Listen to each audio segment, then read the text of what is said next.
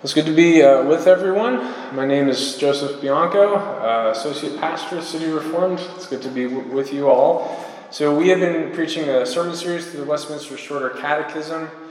From my perspective, I feel like I'm really loud. Do you feel like I'm very loud, or is it okay? Maybe just a tiny bit. Okay. And today was Westminster Shorter Catechism question 37 and 38. That we'll reflect on throughout this passage. So let me begin by reading the word, and our response will be thanks be to God. This is page 6 and 7 of your bulletin. From Philippians chapter 1, verses 12 to 28.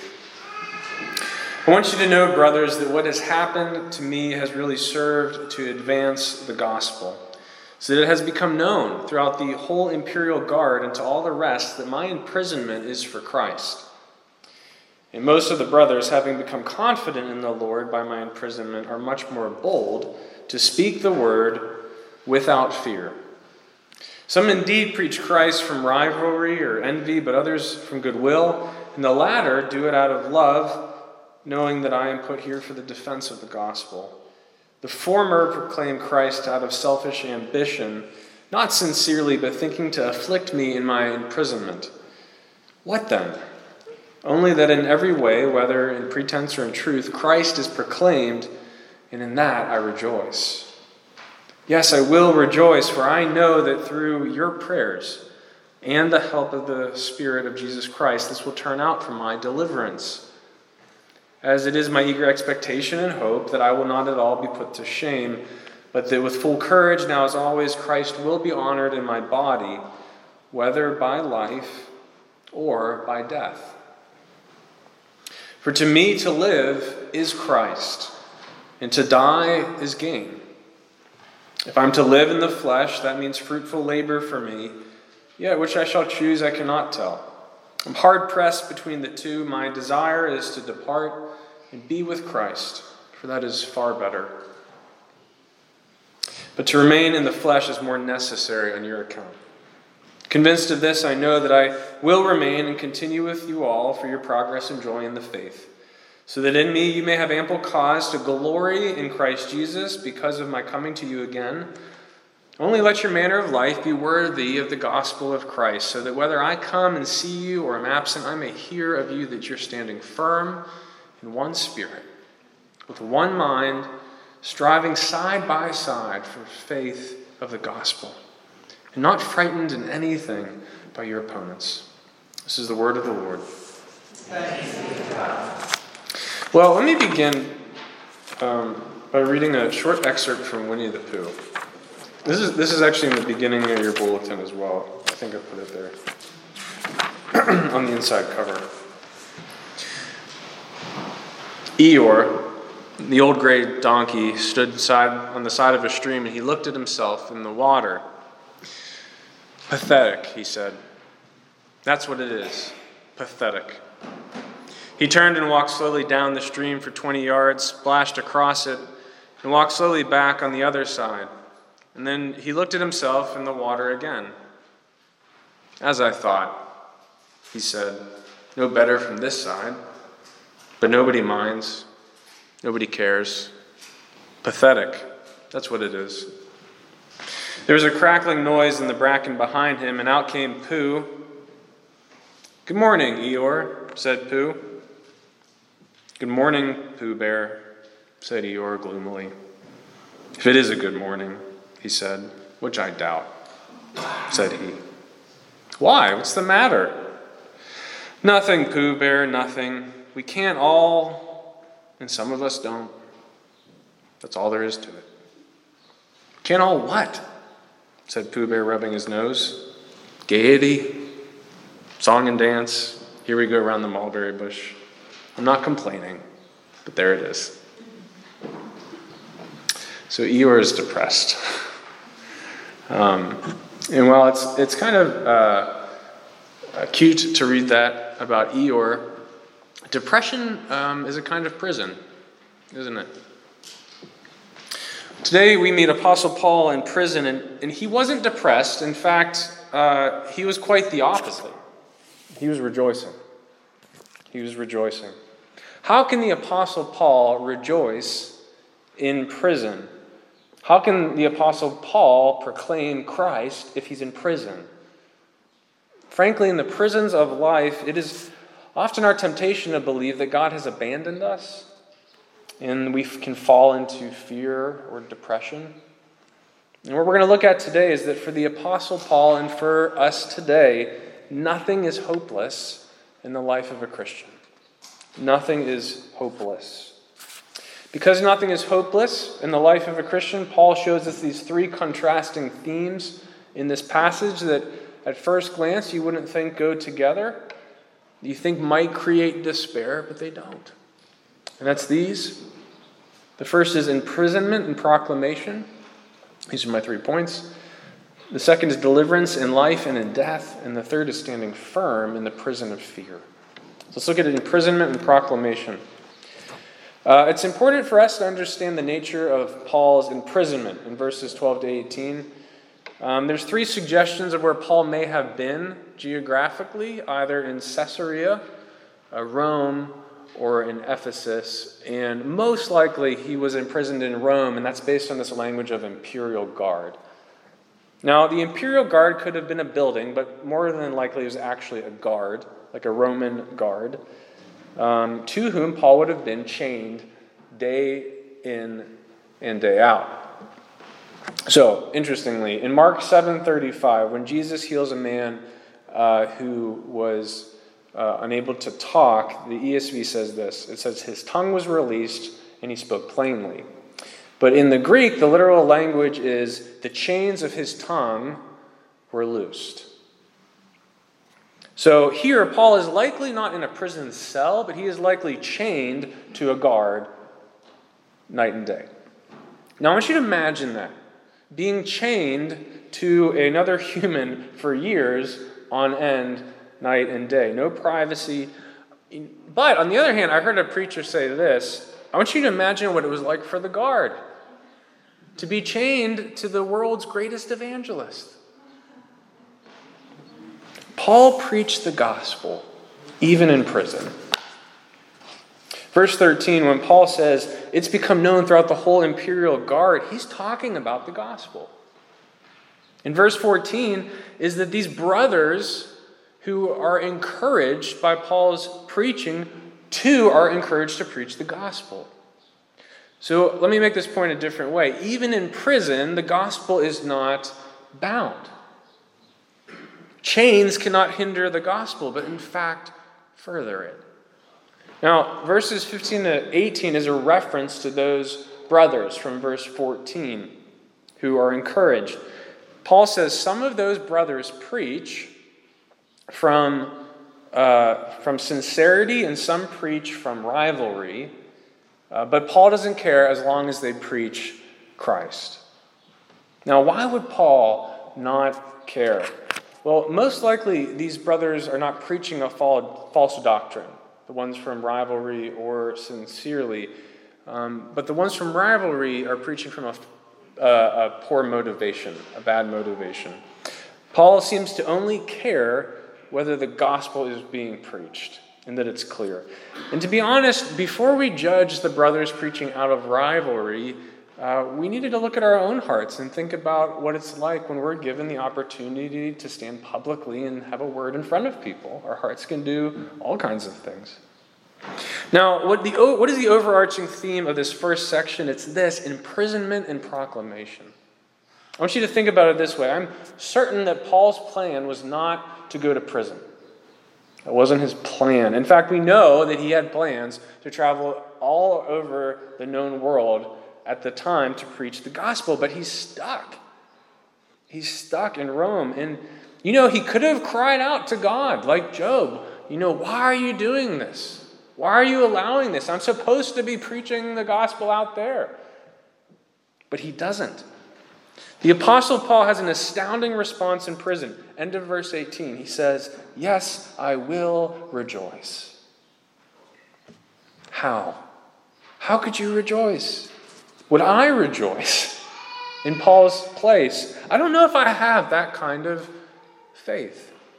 Paul can rejoice because he knows whether he is in prison or he is free, the Lord is not bound. He knows the Lord is not bound. God is not in chains, and that he has Paul exactly where he wants him to be. So Paul, being the mature Christian he is, takes every opportunity to proclaim Christ. Now, most of us are not going to be arrested by a Roman soldier, imperial guard, and faced with a trial that could result in our death. So how do we relate to Paul? Well, we might not be in prisons, but many of us are in prisons. If you know what I mean.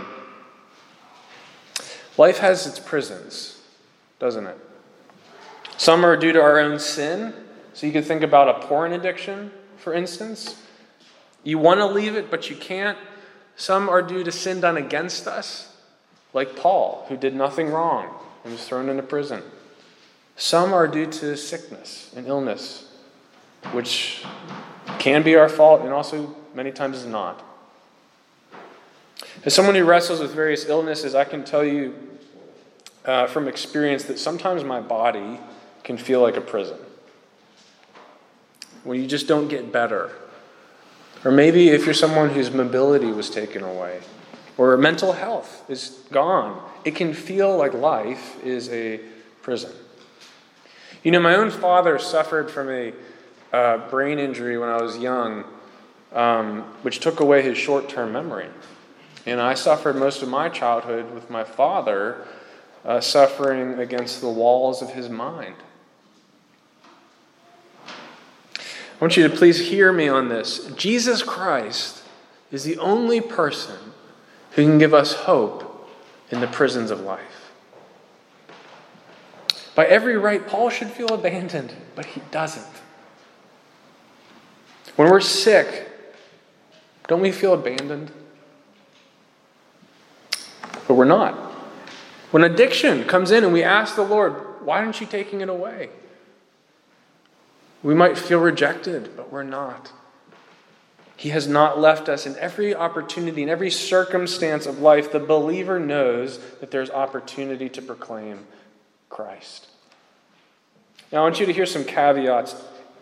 It is right to grieve when tragedy happens. It's right to grieve. Absolutely. Should we not mourn sickness and illness for evil done against us? Absolutely, we should. But we do not stay there. Paul believes that God is good all the time. He believes that God is in control all of the time. So that even in prison, he can rejoice that the gospel is proclaimed. So let me ask us, how do you respond in the prisons of life? How do you respond? Is there hope in your tears? It's a challenge to us, but it's also a comfort. Now, this is exactly where Paul goes, by the way, into the subject of life and death. And this is our second point, deliverance in life or in death. So would you read with me in verse 19? For I know that through your prayers and the help of the Spirit of Jesus Christ, this will turn out for my deliverance. Now, is Paul talking about being rescued from jail here? What's his deliverance? And I'll actually argue that his deliverance is not a reference to being rescued from jail. Why? Well, there's a few reasons. The first is that Paul goes on to consider his death. And then with that, his desire to be with Jesus. But the second is this word deliverance in the Greek is actually the exact same word for salvation. So you see, we 21st century Americans tend to think of the word salvation as only our justification, which it is. That's part of salvation. When we first believe and we're made right. But in Paul's writings, he uses the word salvation in three different kind of ways. He uses it in the sense of I was saved, I am being saved, and I will be saved. Paul isn't referencing deliverance from prison. He's referencing salvation from the trial. Whether that salvation comes in life or in death. But here's the kicker, and it almost sounds blasphemous, but it's not. He says that his salvation is dependent on two things: the help of the Spirit and the prayers of the saints, the prayers of the Philippians. And it's a reminder to us how important it is to be praying for those amongst us in the prisons of life. God will work through your prayers. We often think of prayer as my time to connect with God, and it certainly is that, but it is so much more. The Lord acts on the prayers of his people. The Apostle Paul asks for prayer from the Philippians. Brothers and sisters, would you pray for me? The greatest gift you could give me is to pray for me and for my family. Our prayers, our prayer groups, wage war against the evils of this world. Paul goes on to say, as is my eager expectation and hope that I will not at all be made ashamed, but that with full courage now as always Christ will be honored in my body, whether by life or by death. So that word eager expectation is actually a contraction of words. It means it's from the contraction head and then stretching out. So it's this picture of kind of stretching out your head forward in hope. Like, what's going to happen? Paul has full courage in the midst of his imprisonment that Christ will be honored in his life or in his death. So if I could say it again, nothing for Paul can hinder the gospel. Even death would not stop it. Now there's two things, and I want you to notice this idea of life and death accompanied with the language of body and flesh. Verses 20 to 22. So as we consider that catechism question about death and resurrection, I want you to notice that Paul doesn't separate that from the work of the body. He could have said, Christ will be honored in my spirit. But he doesn't. He says, my body. Why? Well, Christianity proclaims bodily death and bodily resurrection. But also that death doesn't have the final word for life now. Paul is certain that if he lives, he'll proclaim Christ. If he dies, his death will proclaim Christ. For me to live is Christ and to die is gain. Paul has no competing desires in his life. His whole life is about Jesus. And this is why he can say in verse 23, my desire is to depart and be with Jesus. Now, I'm not sure we'd all be ready to say this. Would we be willing to say right now, my desire is to depart and be with Jesus? And this is a challenge to us because it shows us that we have competing loves in our life. I've been thinking about this a lot, actually, this question of desiring what I say right now. I'm ready to desire and go to be with Jesus, and I thought about, naturally, my children. There are great tragedies in the life of Christians, and Christians, more than anyone else we know, wrestle with that question of, when those tragedies hit, God, is this really the plan? Why would you allow this? God forbid something were to happen to myself or my wife. But if it did, we might ask the question, is this really the plan? This feels like a bad plan. And we have to be careful here. It's not wrong to think that when tragedy strikes that the plan seems bad, because to us it does. In fact, it's very right for me to be alive to raise my kids, isn't it? But I want you to please hear this. We can fall so in love with this life that we would prefer it over Jesus himself. And that is wrong. C.S. Lewis talked about it this way. He talked about disordered loves. So it's not that we love our children too much. It's that we love Christ too little. It's disordered. In many things in our lives, many things are disordered. So let me ask you, what is disordered for you? When you think about leaving to be with Jesus, where would you put on the brakes? Just a bit. There are some standard things in life we love: health, money, success, family, careers. But do you love Jesus more? The moments I can say yes to that question are often moments that God has exposed those disordered loves in my heart through suffering. Those prisons of life can expose in us where our hearts truly lie. And Paul gives us this ideal picture of how we should respond. We look in the face of the prison and we laugh. We rejoice. We say with Paul, "For me to live is Christ, and to die is gain." Nothing can keep a Christian down. That's how we ought to respond, but how can we respond in this way? Let's look at that now. Standing firm when confronted with fear. So even though Paul is contemplating his possible death by Roman trial, or continued life, depending on what happens, he has this sense that God is going to keep him around for the sake of the Philippians. So he says, verse 24, "To remain in the flesh is more necessary on your account." And then verse 25 and 26, "Convinced of this, I know that I will remain and continue with you all for your progress and joy in the faith, so that in me you may have ample cause to glory in Christ Jesus because of my coming to you again." Now, did Paul receive some revelation from God that he knows he's going to stick around? My guess is probably not. What's probably more likely is that he sees that the Philippians have a lot of problems. And they have a lot of need, and his sense is the Lord's going to keep him around. Now, I don't know if you caught it, but there is a theme that's being repeated as he's relating to the Philippians. You see, verses 24 to 26, he's telling them he's going to remain with them so that they have ample cause to glory or boast in Christ. So Paul, in the face of Roman trial, stands firm in order to encourage the Philippians.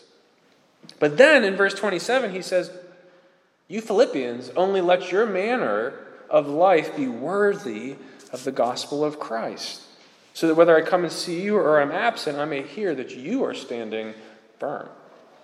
So Paul's an example of standing firm in the fear of prison so that the Philippians might stand firm. So in this sense, Paul kind of turns the tables back on the Philippians.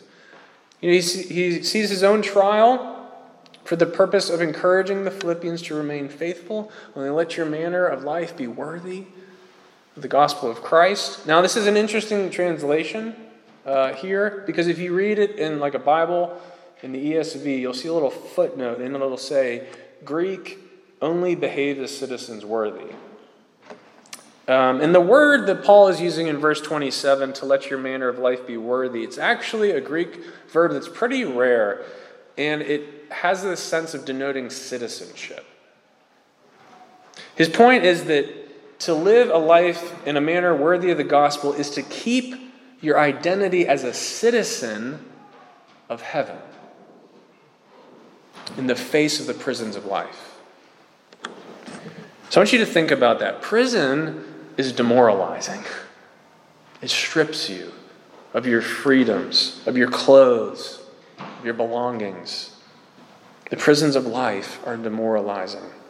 But Paul is saying your citizenship is as a son or a daughter of the King. Your citizenship, who you are, is safe in heaven. It is secure. And the only way to be worthy of the gospel of Christ is if you're living out of that identity. That's who you are. In the face of trial and hardship, the chains that hold us down in Christ, you are not bound. There are particular temptations for all of us in life that pull us away from that citizenship, that poke at our identities. And I wonder what those are for you now. How might you identify yourself? You know, when the rubber meets the road, when life's a mess, when the tears do not stop flowing, where do you go? To whom do you run? From where comes your comfort? And those actions can tell us a lot about where our hearts are. But Paul says to the Philippians, and he says to us, stand firm. And here's some great news. He doesn't say stand firm alone. He says stand firm in one spirit, with one mind, striving side by side for faith in the gospel. Please hear this. You cannot make it alone. I cannot make it alone. I asked earlier for your prayers. You ask for each other's prayers. The prisons of this life are not meant to be lived out alone, in isolation. We're meant to do this together. And if you find yourself in life in one of those prisons, and you do not call for help, if you do not let anyone else in, you should not expect to find help, because Christ has called us to do it together. You need a brother or a sister in Jesus to remind you in those moments to whom you belong, that you are a citizen of the kingdom of God. On our own, we forget. We forget that because of the grace of Christ, we've been made worthy of the gospel of Christ. And so we're meant to do this together.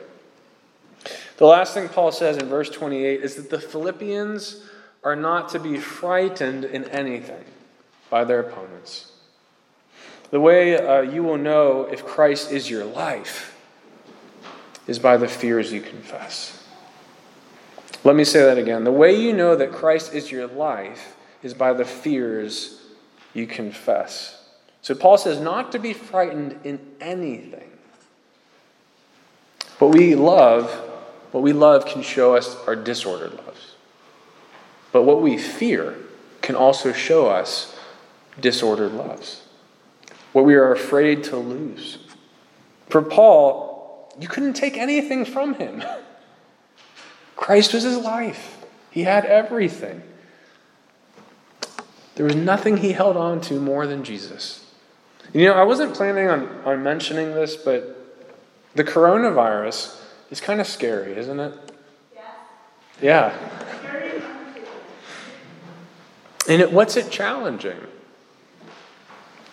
Our fear of life and death. Our fear of security. Our fear of illness. I was talking with Sol the other day, and she was sharing how her mom is stuck at home night and day in Korea because of the virus. That can feel like a prison, can't it? Christian, our greatest hope is that the Lord is the one that is in control. Our greatest enemy longs to keep us in fear. How can we, with Paul, proclaim the gospel of freedom to a watching world? Now, let me end with this. I said before there's a pattern. Paul stands firm in his imprisonment. He calls the Philippians to stand firm in the gospel. But implicit in every word of Paul is that the Lord Jesus stood firm for us. So another preacher said it this way. He said, if for me to live is Christ and to die is gain, then for Jesus to live is you and to die is for your gain.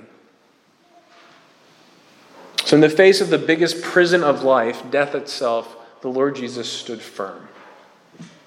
And what was his only joy as he hung on the cross?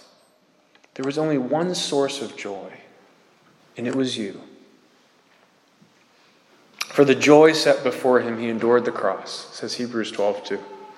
And his joy, his rejoicing, was that when he was lost, you might be found.